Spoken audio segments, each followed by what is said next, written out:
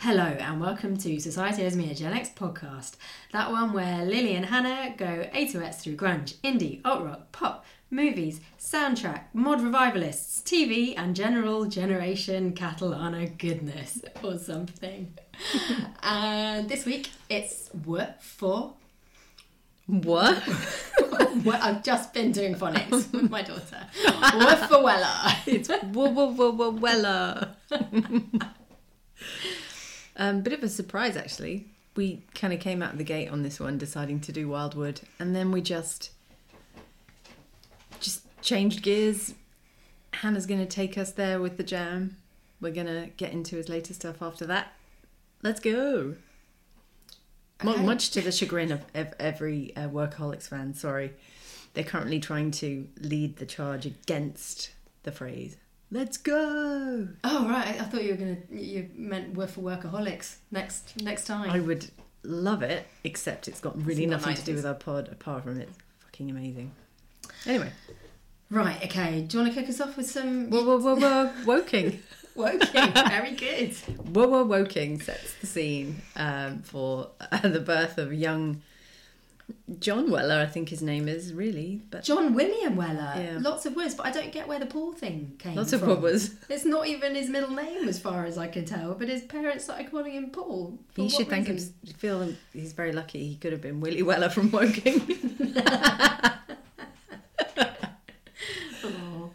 He But was born anyway. the day after my birthday. Well, I mean, a few I- years earlier. I did several years after that. Yeah, I saw that as well. So Woking, for those who don't know, appears in the Doomsday Book of 1686. Is it? Wow, this called is taking an interesting Wokingus, the site of an 8th century monastery. Are you sure that's Woking, not Wokingham? I mean, I have no idea, but I get No, those two places It's confused. Wokingus from the 17th century. So Okay. Woking boasts a Wellesian Martian tripod unveiled in 1998. Did you know that? Is that brand new information? Absolutely did not. That's no. whoa, Wellesian. Because H.G. Wells wrote the War of the Worlds there. Wow. Also in Woking. I hear there's a very charming pizza joint. I don't know where exactly. I think you could probably ask Prince Andrew. I'm not really sure if he knows where it is either, though. Boom.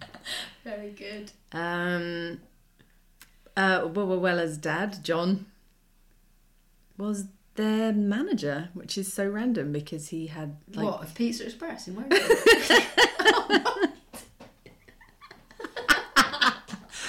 He was a builder and taxi you know, driver. that would have been an amazing connection. I'm actually a bit gutted that isn't true, but yeah, you're right. He was a factory worker, builder, and cabbie. Yeah, okay. Sadly. He managed the jam for a bit, yeah.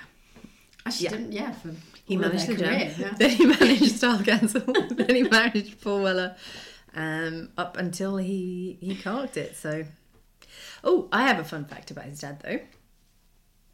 John was born in Brighton. Ah, nice. And he was brought up, well, in his very young years anyway, over in Hanover on Southampton Road. Oh, it's lovely with all the colourful houses. Nice, yes. And then he moved to Chichester where he became a boxer and joined the army and won the Armed Forces Boxing Championship. Apparently he's Cool. a teddy boy as well. Oh, Bit of a geese. figures. Oh, and I'm telling you this because you're wondering why I'm telling you this. Yeah. Because I had a really, I just thought it was so wellery when it came to just really crystallising his personality. He said, everyone just loved him. I thought his passing was a blessing. He was really not in a good way for the last 4 or 5 years. It's a cliche, but if he'd been an animal, you'd have put him down. Oh, Who says that about their own dad? Who, by the way, sacrificed his entire life to look out for you and fight your battles. And apparently would, like, throttle people or, like, grab them by the hair in a meeting. wow. Do With the anything big- for his boy. London bigwigs, yeah. And apparently the mum as well really protected him and his delicate ears from any negativity that would just mess with his process kind of thing, of which he now appreciates. Might not have been the exact right thing to do because he can be a bit of a spoilt brat. Yeah, so Anyway. his mum, I had to see if there was any connection, but actually then I realised that the names are spelled differently. But Anne Weller, his main name was Craddock, I saw that too, yeah. but with 2 Ds, not 1 D, like what's his face? Steve I Craddock. guess it must be Craddock. For Motion Colour Scene, who I'm sure we'll talk about later. Craddock. I don't know. Anyway, have we spoken enough about Paul Weller's Ma and Pa? Yeah. Shall we get into some of the music? Well, Anne, she didn't get enough credit. She apparently ran his fan club. Oh, nice. Bless her. And his Anyway. sister, like, curated his, I don't know, archive. Or I know. something. They're basically all Nicky. Paul Weller's bitches. Hmm. I hope they were paid admirably for all this. Family affair. Right, shall we get on to the music? Mm-hmm. Okay. Brilliant. Should we go kind of chronologically then, yeah? Yes. Okay. All right, well, whilst I tell you a little bit about the Jam, we'll kick off with their first single, In the City. Some lazy research here from Wikipedia. Apparently, Paul's musical vocation was confirmed after seeing Status Quo live in 1972. Did I tell you that I got my mum's Status Quo tickets for Christmas? You did, you told us all. Can't go though. Turns then out you- she's going to but be then at a you got- wedding, so I've got to change them. Is she going to a Woa wedding? Oh, God, I'm Stop sorry. now, stop. Okay, I'm stopping. For now. So yeah, the first incarnation of the Jam came about later on that very year, with Paul on bass and his best friend Steve Brooks on lead guitar, Dave Waller I see, so it's alright if you do it. on rhythm guitar, and then Rick Butler joined them on drums. Bruce Foxton soon replaced Waller on rhythm guitar. And then Brooks left in 1976, and Weller and Bruce Foxton swapped their guitar roles. Okay, so they came about around the same time as The Clash and The Damned and the Sex Pistols and all of those kind of people. And The Clash were fans of theirs early on and gave them a support slot on their White Riot tour in 1977, which helped kick everything off for them, really. And this was their first single, which broke the UK Top 40 in May 1977. I think it's about police brutality. He was only the tender age of 18 when he wrote it. And yeah, it's all kind of about youth in the big city. He said that it was the sound of young Woking, if not London. A song about trying to break out of suburbia. Who knew Woking sounded so good? Did you feel like that when you moved from Seaford to the bright lights of Brighton and Hove? I didn't move here from there. I moved to Manchester. Oh, well, there you go. Well, I actually moved to Paris first. Bigger, so, brighter yeah. lights of Manchester. Pretty Oh, much. well, there you go. Smelled worse though. Oh, right, this isn't the Jam. This is the Sex Pistols. This is Holidays in the Sun. And I've just included this because this opening bass line, which may sound familiar because you've heard it in the city, basically Paul Weller had a scrap with Sid Vicious in the Speakeasy Club a few months after In the City came out, because it looks like the Sex Pistols basically nicked it for this song. Yes, shocking behaviour from the Sex Pistols there. But I went through a very big phase in my early teens of listening to the Sex Pistols and then Did the Clash and the Jam. All because Clash are good, but the Sex Pistols. Well, they well, are. the Clash, my introduction to the Clash was the Manics, who I will be talking about a little bit. I warn you in the next while or so. There are some good Jam links, but yeah, like through that, I don't think Nirvana talked about the Sex Pistols and the Clash. And all that. No wonder you were so keen to do the Jam. Yeah. You are so. Well, that's the thing. So, researching this, I spent a long time just trying to decide which two Jam songs I would pick, and I just found it impossible. So you picked 18. I didn't. I did narrow it down a lot, but they've got a lot of material. You just love bands with the name Jam in it. Oh, I hadn't even thought about that, but yeah, very good. And then obviously Paul Weller himself has a massive back catalogue, and I do like Paul Weller. I do like 90s Paul Weller. I like the big hits a lot, but I just like the Jam more. And in terms of the influence that they had on me and my musical tastes, the Jam played a much bigger role than the Mod Father did. All right, Hannah, but this isn't Des Island Discs, okay? Okay, it's also not the Sex Pistols, so I will fast forward and Going Underground. So this is one of my favourite Jam songs, and the first Jam CD that I had was a compilation of their greatest hits, so obviously all the ones I'm going to talk about are on that. But I was also very pleased to find out that this is Nicky Wire of the Manic Street Preachers' favourite song of the 1980s. So there's an Absolute Radio interview with Nicky Wire where they ask him for his favourite song of each decade from the 60s through to the 2020s. And it's a very cute listen. I mean, Nicky's just lovely anyway, but he picked this for the 80s. Came out on the 1st of March 1980, and it's about the UK government's arms policy. So it talks about like nuclear weapons and stuff. What Nicky Wire also said in his interview, which I thought was quite sweet, that apparently James Dean Bradfield had always wanted this Roland amp that Paul Weller and the Style Council had, and the Manics and Paul Weller had the same roadie, and the roadie knew about how James had coveted this amp for literally years, and Paul Weller eventually sent it down to him through the roadie, which was quite nice, right? Proper top geezer. Okay. Actually, the Jam songs are really, really quick, so I am going to, shuffle through them very quickly. This is my other favourite Jam song. So this is Eton Rifles. I've got quite a bit more to say about this. Absolutely love this song. Me too. So this is from Setting Suns, which came out in 1979, and it was their first top 10. So it was like, they were massive by this point already, but they hadn't, they hadn't broken the top 10 yet, and this got to number 3 in November 1979. So he wrote this, not that far away from us actually. He was on holiday with his girlfriend at his mum and dad's caravan in Selsey in West Sussex. Apparently at that point he'd never contemplated going on a foreign holiday. Selsey was about as good as it got. But it chucked it down with rain the whole time. Shocking. I know, who'd have thought? So he ended up being quite creative and wrote 5 new songs on an acoustic guitar whilst he was down there. And this is about a street battle that he'd read about in the papers, where elements of a right to work march, and that was a campaign led by the SWP, the Socialist Workers' Party. So there was this march going through Slough. I grew up not too far away from Slough, not in Slough, I hasten to add, but not far from Slough at all. And this happened in 1978. So this contingent from the march broke off to attack pupils from Eton, very close to Slough, who'd been jeering the marchers in their lunch break. So that's why you've got references to Hello Hooray, an extreme escape with the Eton Rifles. And there's a lovely line that says, "What chance have you got against the tiny crest?" So obviously, it's about that influence of the old school tie and everything.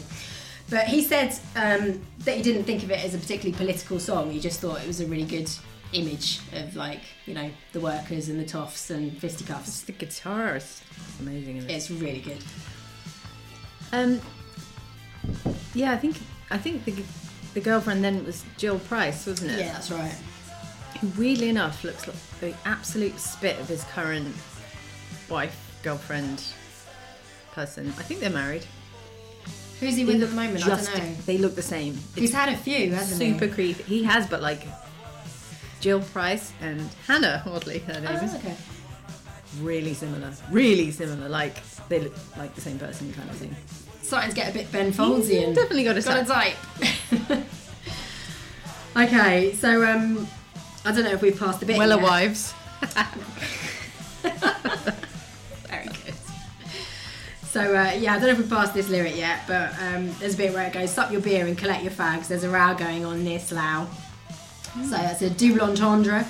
Obviously, group of guys leaving the pub in a hurry, but it's also a reference to the boarding school, or the UK boarding school practice of fagging, where older pupils made younger ones be their personal slaves.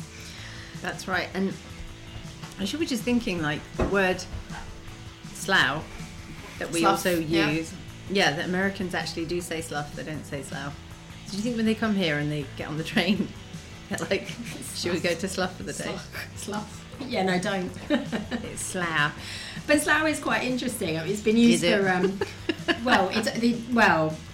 politicians and urban planners have found it quite interesting for a few decades between the 60s and 1990s.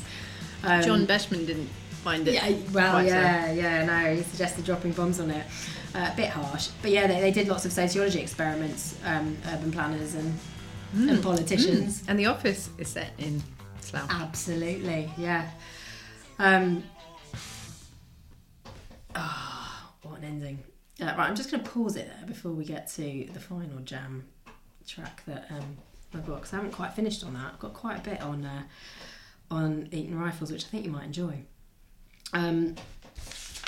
Right, so in May 2008, you might remember this, Old Etonian and pig fancier Dave Cameron said that Eton Rifles was one of his favourite songs. He said, I was one. How ironic. I was in the corps. It meant a lot. I'm not going to try and do a Cameron accent. Some of those early Jam albums we used to listen to. I don't see why the left should be the only ones allowed to listen to protest songs, he said. To which Weller said, which part of it didn't he get? It wasn't intended as a fucking jolly drinking song for the cadet corps. So, yeah, you can imagine. But Weller and politics... there's quite a lot of interesting stuff about it, because before that, so obviously the Jam had a lot of lyrics about sort of class warfare and hatred, but they also have a song called Time for Truth that was kind of about the decline of the British Empire, and there were some disparaging remarks about Uncle Jimmy, which was a reference to the Labour Prime Minister James Callaghan at the time. And there's a line in there that says, whatever happens to the great empire, I think it's time for truth, and the truth is you lost Uncle Jimmy. So after that, and you know, they displayed the Union flag and stuff a lot. They got a tag for being conservatives. How on earth could you... Well, it was then made a bit more explicit, because in 1977, Paul Weller told the NME that people should vote Conservative. So, he did? He did. I mean, whether he meant it or not, I don't know. I think it was intended to shock people. I know he went off New Labour. Yeah. But that was only because they weren't, like, he didn't think they were taking it seriously enough, so I'm surprised to hear him say that. But then, this is classic of British people. We do kind of roll with who it is and what they're saying versus their party. It's not always... You know, we're not quite so strict when it comes to, you know, the line between the left and the right. It's like some can be very, you know, central. And if the other side, who we would normally go for, say the wrong thing, we do often as British people, you know, just defect, even if it is just for the one election. Well, I think he's always been very true to slag him off for a while, you know. Well, yeah, he's always been very true to his working class roots. But what he said about why he said that, he said that, okay, so in his words, he said, I think I've pretty much nailed where I was at to the mast. But people come to gigs for different reasons. It isn't necessarily about what the person on stage is singing, but at the same time, you do think, well, maybe this will change their minds. But then, yeah, as you said, like, later, I mean, he did get really involved with, there was a Labour Party initiative called Red Wedge, which was, you might remember, like, it was like Billy Bragg and... yeah, you're not mates with Billy Bragg if... Well, he fronted this Red Wedge thing with Billy Bragg and Jimmy Somerville. And do you remember Strawberry Switchblade? No. They were like sort of poppy, sort of goth like duo with like big hair and everything. Anyway, them. And Kirsty MacColl was involved as well. But yeah, it was all about engaging young people in politics and like Labour policies in the run-up to the 1987 election. So, you know, to get Thatcher out. So he was really, really involved with that. But then, as you said, like a decade later, he was really disillusioned with the Labour Party, and they wanted to use Changing Man along with. We talked about D Reams. No, is it D Ream? Things are only going to get better. Was it D Ream? Yeah. But like he told them to shove it. Yeah. So that's the Eton Rifles. Okay. So I thought the final jam song that I picked was "Beat Surrender," which I thought was appropriate because it was their final single. So this is so style council-y as well, which is so funny. Well, yeah, you can see where his head was already at. Yeah. And actually, funny enough, he'd written two songs. So this one and what was the other one? Solid Bond in Your Heart. and wasn't sure which one to go for as the final Jam single, and then Solid Bond in Your Heart was eventually a hit for the Style Council. But yeah, so like, as you know, like he was, you know, getting restless and wanted to explore other styles and, you know, getting more into soul music and stuff. So he announced in 1982 that the Jam would split at the end of the year. A bit of a shitty thing to do, like without, you know, telling his bandmates first. I think he got his dad to break it to them at like a band meeting. This is just the beginning of Weller's but anyway, moving on. But they ended with this. It was their 4th UK chart topper, went straight to #1 in its first week in November 1982. They sold out their farewell gigs at Wembley, and then they had to add another gig due to popular demand down the road at the Brighton Centre on the 11th of December 1982. And the title of this song was a bit of a combination of Sweet Surrender, which was a disco album that I guess he was influenced by Anita Ward, that came out in 1979, Sweet Surrender, and also the British military term of beating retreat, signalling withdrawal, which is clearly what he was doing. And he raised it to mark the end of the band. He said he wanted it to be a statement, a final clarion call, saying, right, we're stopping, you take it on from here. So it wasn't on any of the Jam's studio albums. It was a standalone single, and it was played on the first episode of The Tube in November 82. So you've got, on backing vocals, you've got Tracy Young, who was one of Weller's young proteges, who was later also on some Style Council tracks, Speak Like a Child and The Boy Who Cried Wolf. On trumpet, you got Steve Nicol, who was in a band called Loose Ends, and on saxophone, Keith Thomas, who was in a band called Legacy and did session work with Loose Ends, and also Heaven 17, Julian Lennon, Bananarama, and they were also on A Town Called Malice, which is another one of my favourite Jam songs, which I won't play you. But yeah, I don't know, you're going to speak a bit about the split and the not talking to each other for years and years?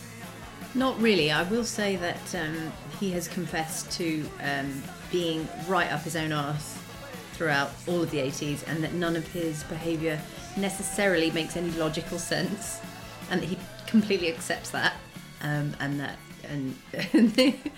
he said this about 10 years ago, that he was like, yeah, I'm, you know, I can't possibly be held to account for it either, because, you know, I was obviously just drinking loads and being a dickhead. But yeah, I was listening to an interview that was from I think maybe 2000. Like, I was going to say not that long ago, because in my head the year 2000 isn't that long ago at all. But it stopped me in my tracks for a minute, and I had to check the date, because he was saying about the breakup that, well, you know, they weren't really, you know, that close mates. They went to school in a small town, and you just kind of, you know, made do with whoever was there. So it wasn't really a big deal. It's not like he was breaking up with lifelong friends, because they were just there. I know. I just thought, that's bloody harsh. They were like your best schoolmates. Did you hear the quote about, we should have just, if Dad was an animal, we would have put him down? Like, it was 5 years past his sell-by date. Who says that? He's just a bit, you know, perfunctory. There's something a bit heartless about him, you know. I don't know him, but some people are just like that, aren't they? They're just like, put it in the box, tuck it away in the brain, gone. And I think he just moved on in his head, and he wanted to do this other thing, and he didn't want to do it with them. Yeah. It sounds like that's out with the old, what happened. in with the new. Harsh.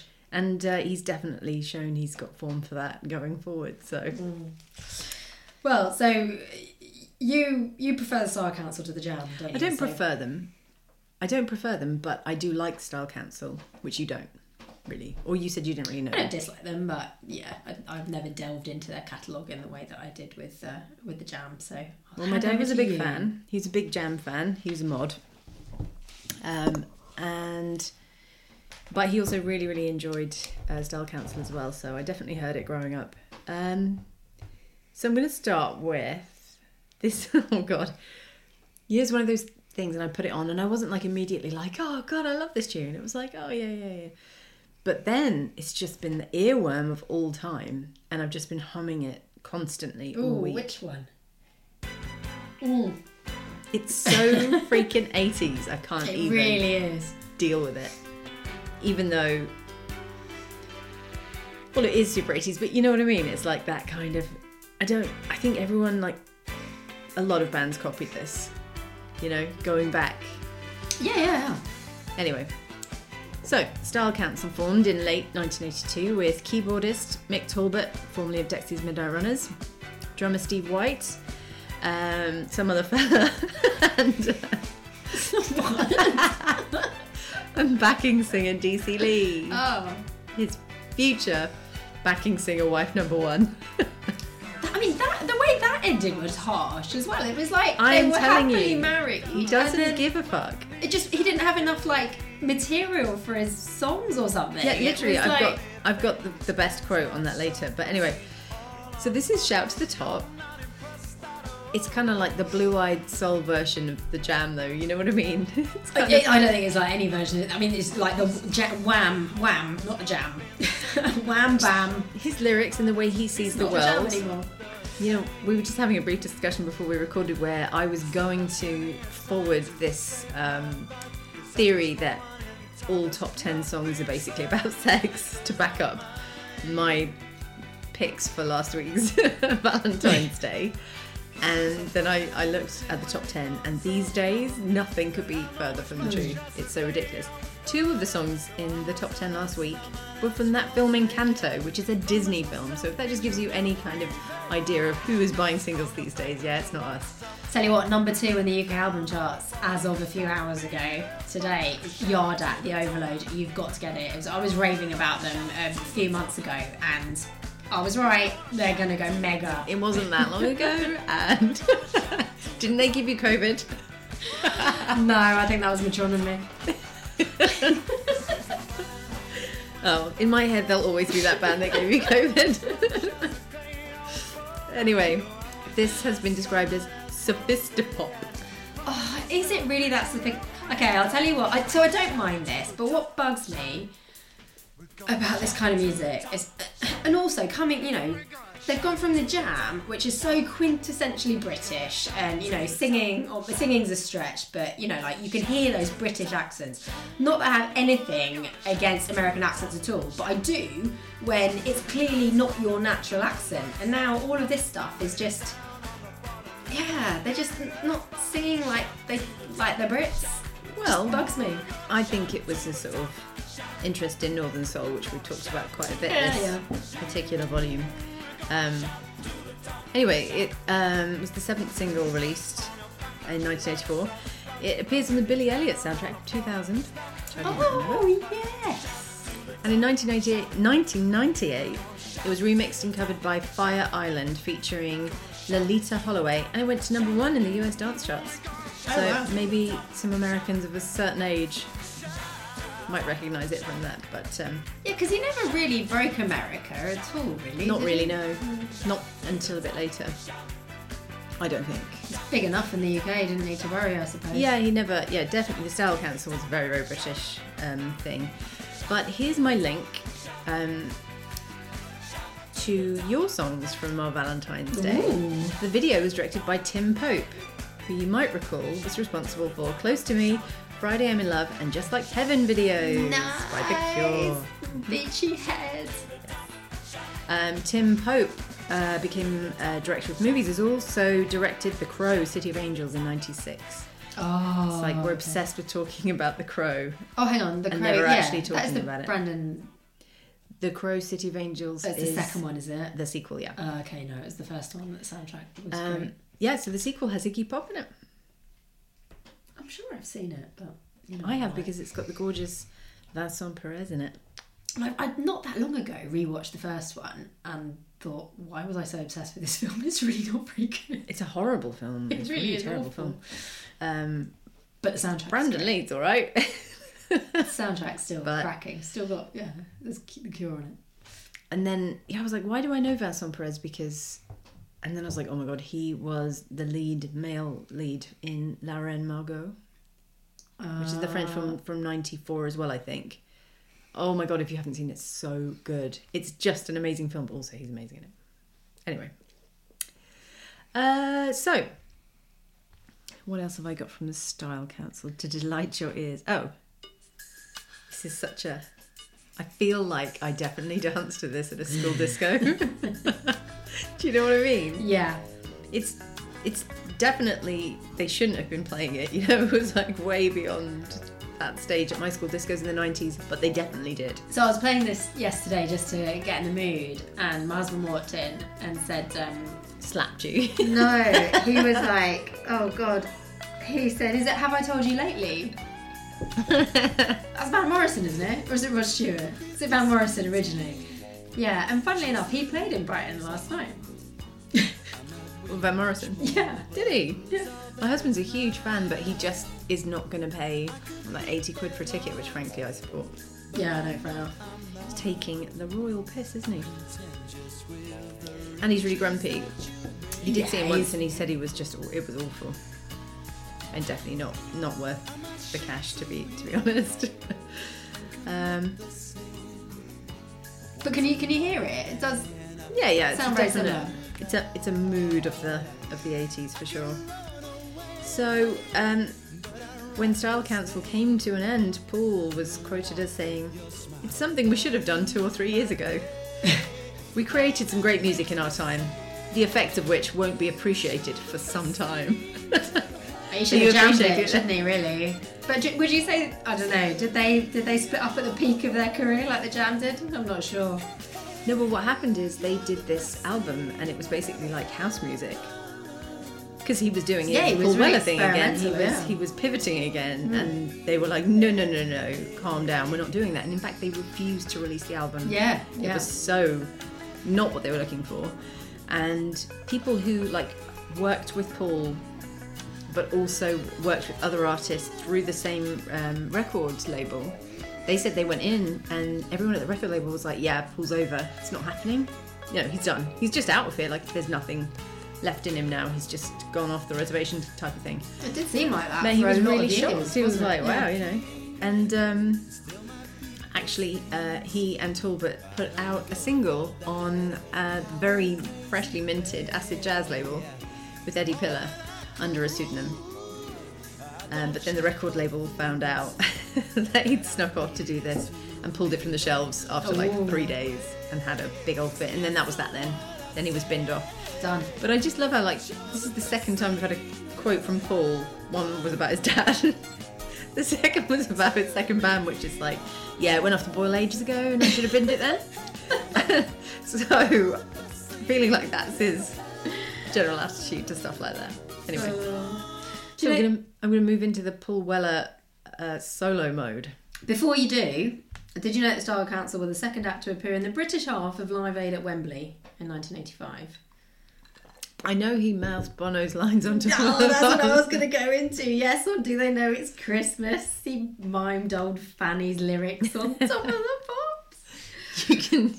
You can actually look it up on YouTube. It's quite funny because it's very obviously not him. Yeah. But then also at that time, so Style Council were, so 1984 it was Style Council by then, wasn't it?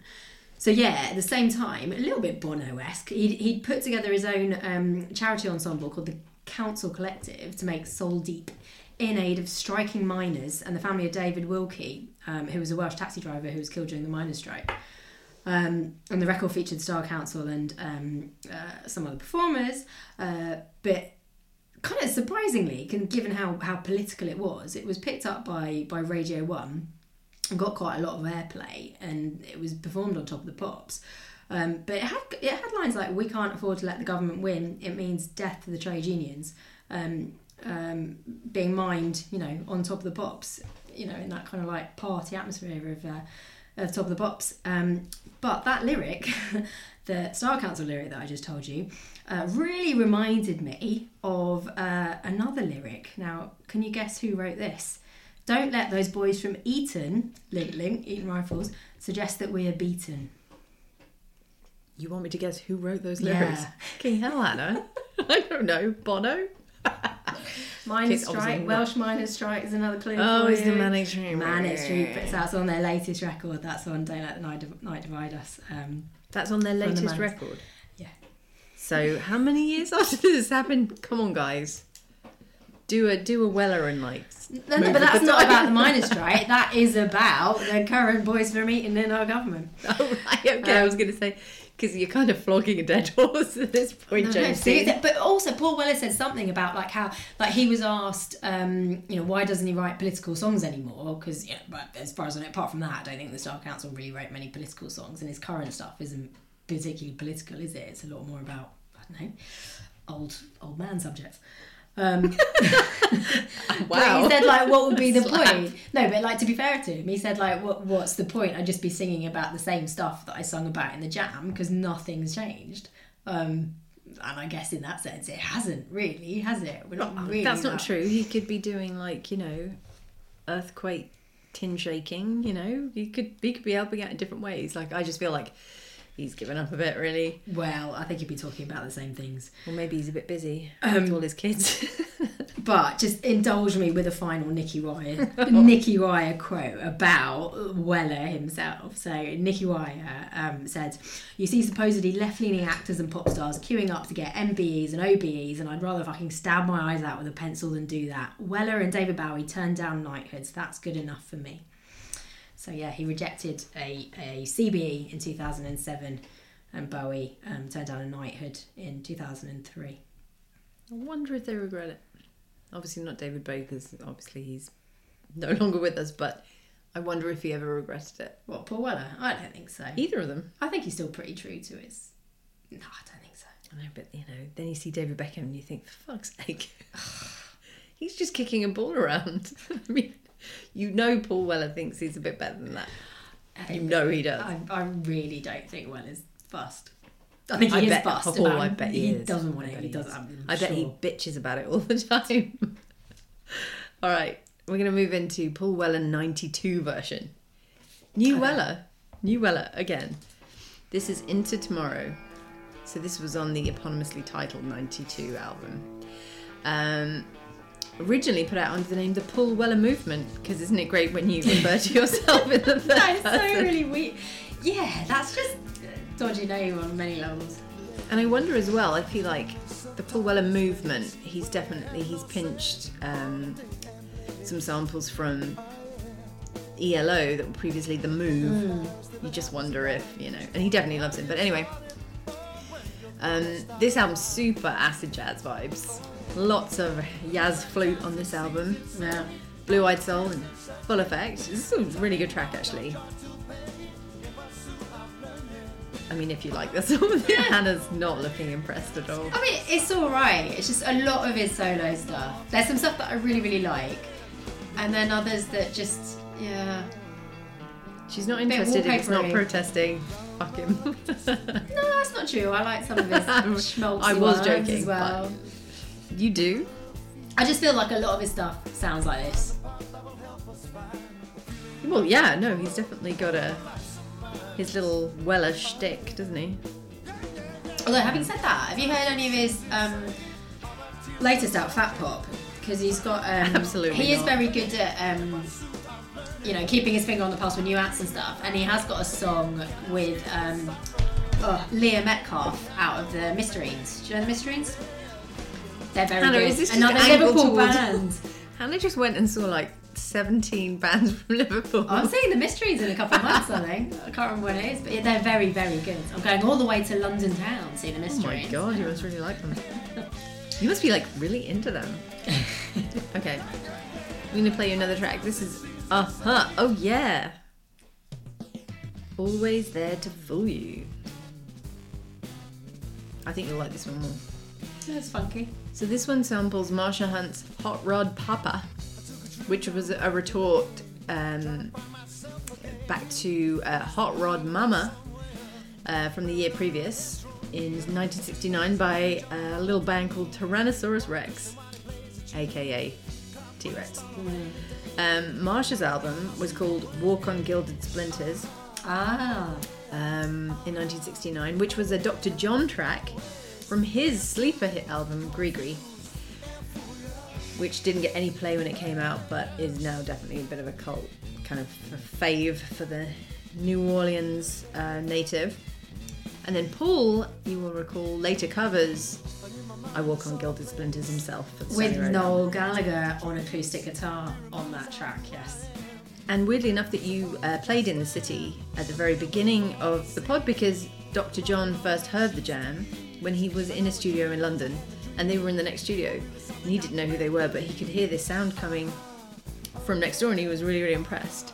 Oh, cool. He said it sounded ragged, which apparently is like really good in New Orleans. And he said, even through the walls, you could tell that shit was good.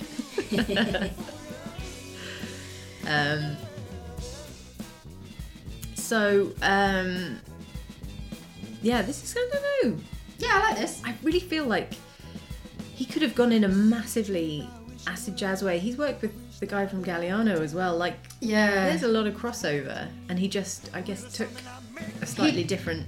Yeah, he dips in road. and out of lots of genres, which I think is admirable, but I just don't like it when he does that really kind of it just feels very forced when he does that, like this kind of, do you know what I mean, the kind of rocky, I like it. I it's think just a very bit great. cliche. Yeah. Oh, I really enjoy it. You don't get any of that with the jam, and I really appreciate that about them. Moved, like, you know, it's actually good. I mean, if he didn't leave so many dead bodies in his wake, I would commend him for his reinvention. He's kept it moving, and to be fair, he's not gone stale at all. I will be fair. All right. Should we move on to Wild Wiz? Yay! I do love Wild I Wiz. do. Like, it's my cousin Vanessa that got me into this album. She really liked Wild Wiz. So do you want to start with? Now, Sunflower came out first. Is that correct? Yeah. Okay. 1993. Let's hold off on our very fave Wild Wiz. Oh, that's all I have to say about it. It got to number 16. I remember hearing this Actually, I meant to and look being this like, up. huh? What? Really? Sunflower? Paul Weller? Because I knew who Paul Weller was, because my dad was a big mod and jam fan, and, you know, obviously Style Council as well. It was a bit like isn't he like my dad's kind of bag, you know?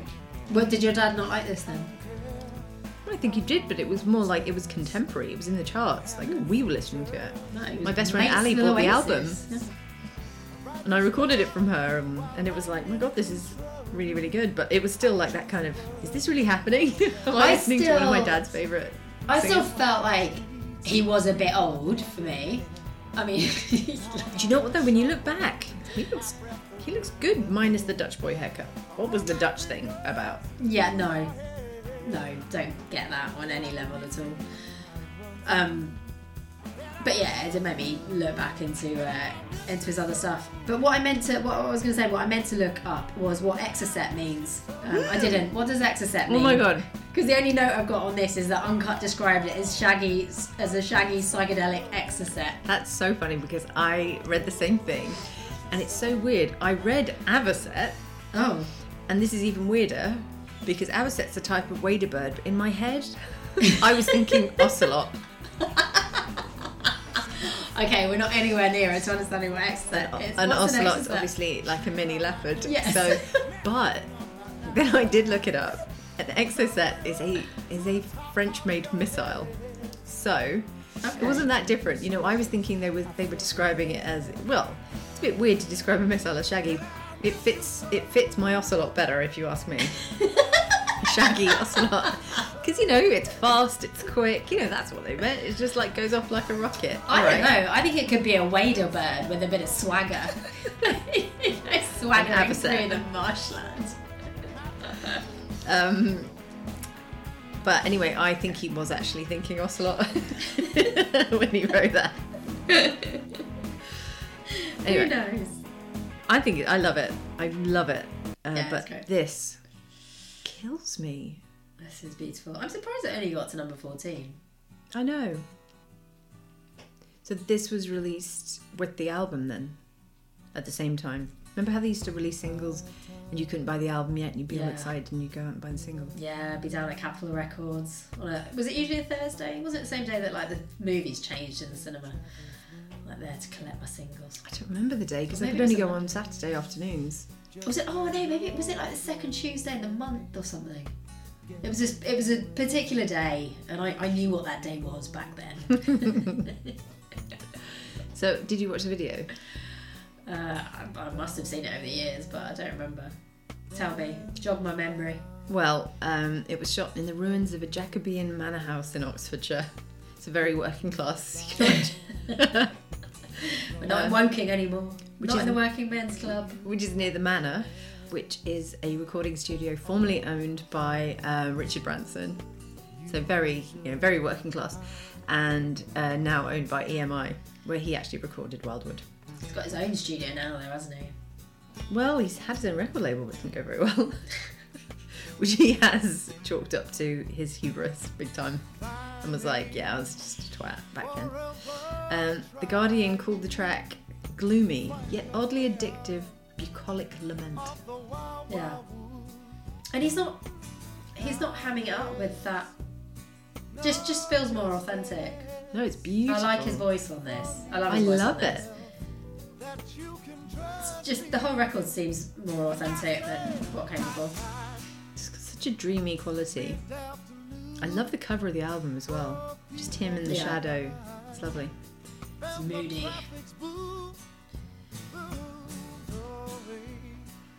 Would you like to know what inspired it? I don't want to turn it off though, that's the thing. Yeah, tell me. It was inspired by Mr. Fantasy by Traffic, which came out in the late 60s, sorry. Oh. Would you like to hear it? I know I don't want Yeah, to turn it isn't off, there- but you can hear the influences, so There are some other Traffic links on there. yeah. Can't remember I what think they he are. played with the guy from Traffic Okay. in one of the later albums. He was feeling that kind of countrified vibe. He was going through his bucolic phase, according to The Guardian. Bucolic. I was thinking, there's so many really kind of fancy words to describe his music that I found. You know, Exocet. Exocet, for example. I don't know what does Paul Weller inspire in people to bring that out. Like, he couldn't be more forcing the working class thing down your throat. You know what I mean? He's like literally Oasis's main hero dude. Don't know. Anyway, while this is playing, I'm going to tell you that whilst recording Wildwood, he was actually kind of a house husband prior to recording Wildwood, and then afterwards he was kind of when he wasn't touring. I mean, he's got shitloads of kids, hasn't he? Well, at this point he was still married to Dee, aka Diane Catherine Seeley, which is why she's D.C. Lee. Seeley? Yeah. Anyway, they had two children at the time of Wildwood. So Leah, who was 2, and Nat, who was 5. She's a musician as well, no? I think Oh my she's- god! she's- They both looked like they were like chiseled from marble, like the most beautiful children I've ever seen. Well, they're like grown-ups now, but I think anyway. she's recorded stuff with him as well recently. So is he, but his was I don't know. Oh, I haven't heard of it. Yeah. But hers was very good. Yeah, Luna Child, I think she is on Instagram. I think that's her professional name. But anyway, can you hear that sort of so wellery, isn't it? Yeah. Anyway, so Dee was firstly a backing singer for Wham. She was replaced when she left to join Style Council by Pepsi, who then went on to become Pepsi, and Shirley. Shirley, who was married to Martin Kemp of Spandau Ballet. Dee contributed to... I was so excited because I kind of... You know when you read someone's name but you didn't really pay that much attention? Because we've actually talked about this track. I've played this track and I had no idea that she was singing... Well, that she was a vocalist on it. Let me find it now. There's an interview from a few years ago where it's this morning. What was Eamon Holmes on? Was it This Morning on GMTV? One of those breakfast shows. And Pepsi and Shirley are on it, I think, like talking about their time in Wham, and they, you know, show some clips of them, you know, dancing with George Michael and stuff. And then it's really awkward because Pepsi has to say, well, actually that wasn't me, that was DC Lee. I came afterwards. Oh. And it's really awkward. Well, this is DC Lee. So she contributed her vocals to Guru's Jazzmatazz Volume 1 from 1993 on this track, No Time to Play. You like your Guru, don't We you? were I do. I love this album. Also, well, and the other one, but I think we talked about it in connection with the New Disciples and Carleen Anderson and India Davenport when we did Brand New Heavies, who were also vocalists on the same album. So yeah, whilst all this wonderful stuff was happening, you know, Dee's working, he's just got this new album to critical acclaim, you know, everything's great. According to Paul, life was too nice. This is a quote. And that for me, as a writer and an artist, I might lose my edge. I had to break the shape up and rearrange things. So, like a massive bastard, he went and had an affair with a makeup artist called Lucy, which produced a third child, Dylan, which strangely enough coincided with his divorce. And then was quickly followed up with his next wife, Sammy, with whom he had 2 more kids, Stevie Mac and Jessamine. So yeah, as we So how many have we got so far? observed. 4. So we got 5. 5 so far, Yeah. okay. Because he's got like some really young kids at them, like Yeah. No, he's like they're he's 9 ruthless. or something, and If I was his bird, I'd be Fine. terrified. ah. Or happy, because, you know, he's knocking on. yeah. Yeah, hang in there, Hannah. You can do it, girl. I know you wanted to talk about Hung Up, didn't you? Which is another track. Did I? Well, you mentioned that you like this one. Oh yeah. Don't want to talk about it. Oh, okay. I don't think it's just pretty. Well, It's folks, this has been Hung Up. an old man refusing to, I don't know, admit defeat. He wasn't even that old, though. This is very Oasis-y, I think. This sounds like Noel Gallagher. Well, could that have written, I think. sounds a Yeah. bit Noel-y, But the lyrics doesn't as it? well. It's just got that kind of. Well, this bit, well, that's Noel-y. because they fucking nicking all his stuff. Well, yeah, true that. Chibo Matto sampled it for their 1996 album. It's called Sugar Water. Who? Chibo Matto, the 2 Japanese ladies who basically they're called like the whole album is about food. So every track is about different types of food. They're really quite out there. And Sean Lennon is a member of the band. Oh, so He what's plays the drums. what item of food is their song? This is about? Sugar Water. Oh, right, okay. There's all sorts. What's that, like It's fizzy quite pop? funny. What's sugar water? It's water with sugar in it. I like it so far. It's a really good album, actually. Anyway, do you want to move on to Stanley Road? Excited. Oh, I like this. I'm gonna have to check them out. Which Lennon? Sean.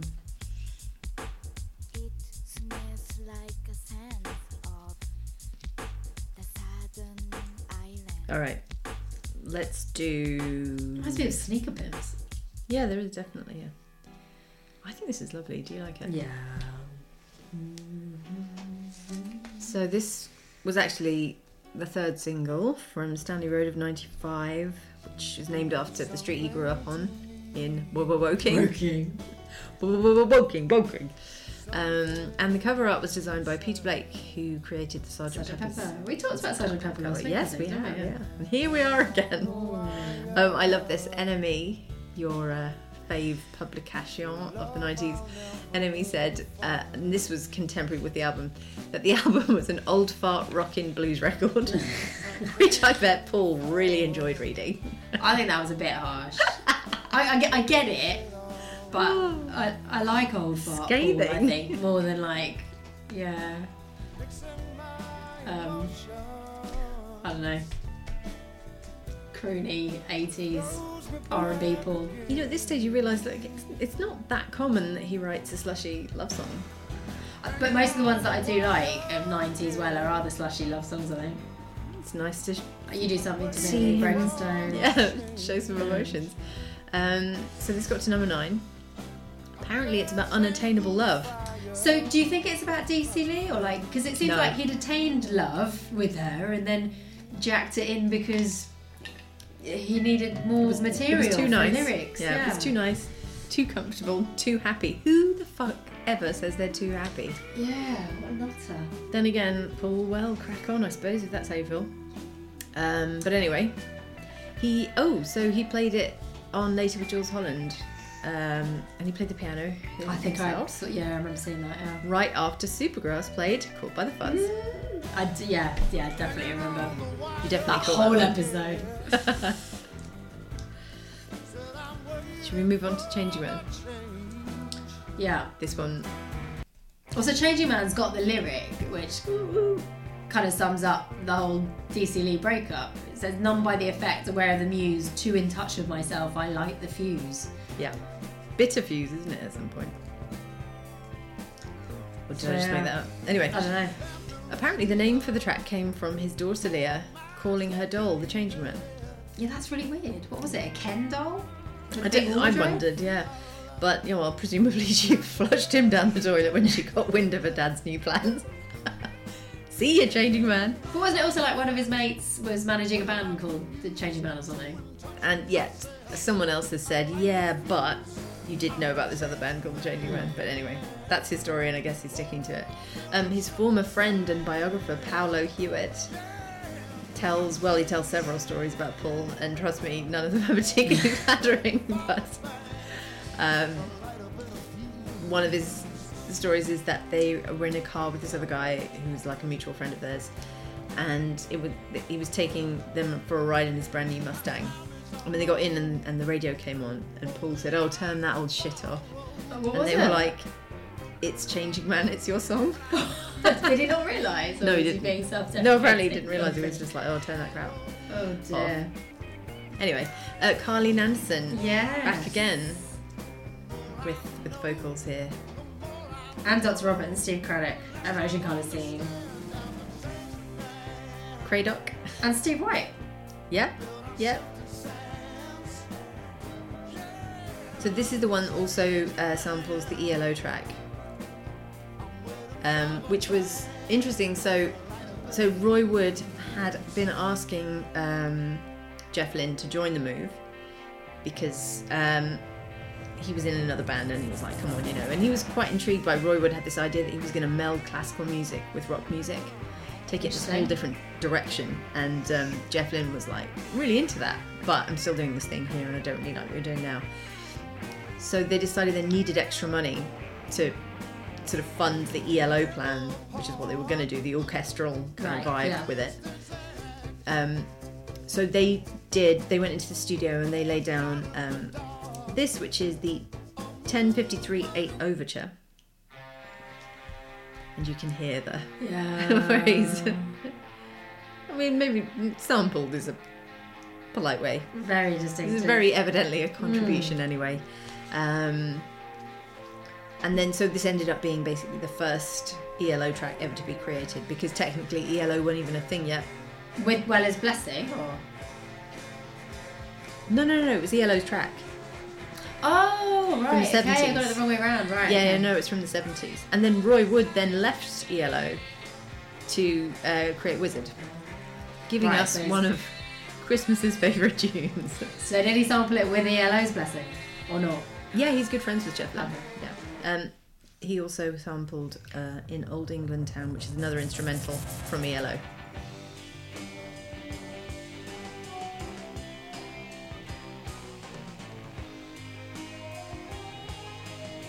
I'm surprised I didn't pick it up actually, because usually ELO is so distinctive and it's so Jeff Lynne, it's just everything he does sounds like, and I really like ELO. And I remember when George Harrison came out with what's George Harrison's most famous track, which of course I'm blanking on now, The one with the Hare Krishnas in the on it. 90s. Oh, come on. Ah! That's so annoying, I can't remember. I've just gone completely blank. Shit. Anyway, I've got my mind set on you. I've always loved that track. Oh no! And it's produced by Jeff Lynne. The whole thing is basically down to Jeff Lynne. Yeah, so anything Jeff Lynne does, I'm actually into, even though he is a very strange man. Anyway, would you like to hear the? Oh no, we're not doing that yet, are we? Broken Stones? Yes. Here we go.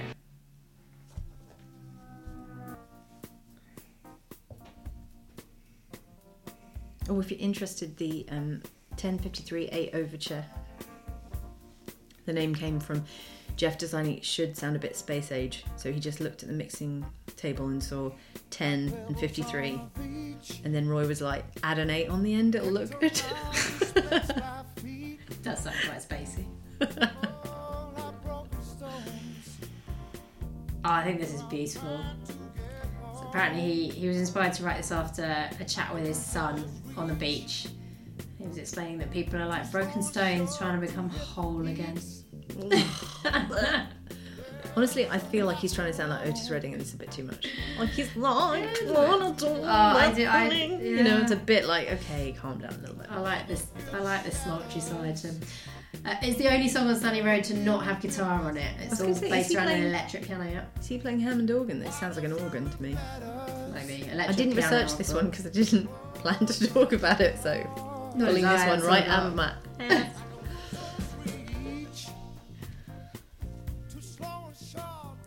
Is it beautiful, Hannah? Yeah, it's not my fave, but I like it. It's pleasant, but yeah, I think I think he's forcing the accent a bit. You know how you're talking. That's exactly what. But yeah, he's doing it. Yeah, I'll let it go on this one a little bit. But yeah, I just think he does it on so much. What's this? A harmonica? That would be my guess. Yes. Okay, should we move on to Heavy Soul? Yeah. All right. I only know Peacock Suit. So does everyone else. Oh, and he pinched the name of the album from someone else as well. Is anything original about it? Rubber Soul, I imagine. No. Oh. It's the artwork's really 60s-y, isn't it? No, it's like a 70s soul album, I think. Oh, okay. So yeah, so this is Peacock Suit. Got to number 5 in the UK, August 96. So, clothes. We haven't talked about his clothes. How stylish he is. Barely even mentioned his ridiculous hair. Picasso. I dislike his hair more and more, in fact. Now he's got the micro fringe, but the weird long sideburny thing. Oh yeah, no, Don't that know is not happening. No. No, although I will say hair, maybe? he's aged well everywhere else. He doesn't look 60-ish. You know what I mean? Yeah. So this album's produced again by Brendan Lynch, which has done several. Jules Holland plays piano on this album. Oh, cool. So Paul's returned the favour by going on later with Jules Holland more than 15 times, which is impressive. Steve White also back on the drums. He's been playing with Paul since he was 17 years old. He impressed Weller so much with his skill. And Steve's brother Alan is also a drummer and played with Oasis from 95 to 2004. He'll bin him off soon enough. Huh? He'll bin him off soon enough. Well, one of the guys, I can't remember who it was now. I think it was Craddock actually, or Cradock. I'm not sure how we're pronouncing it.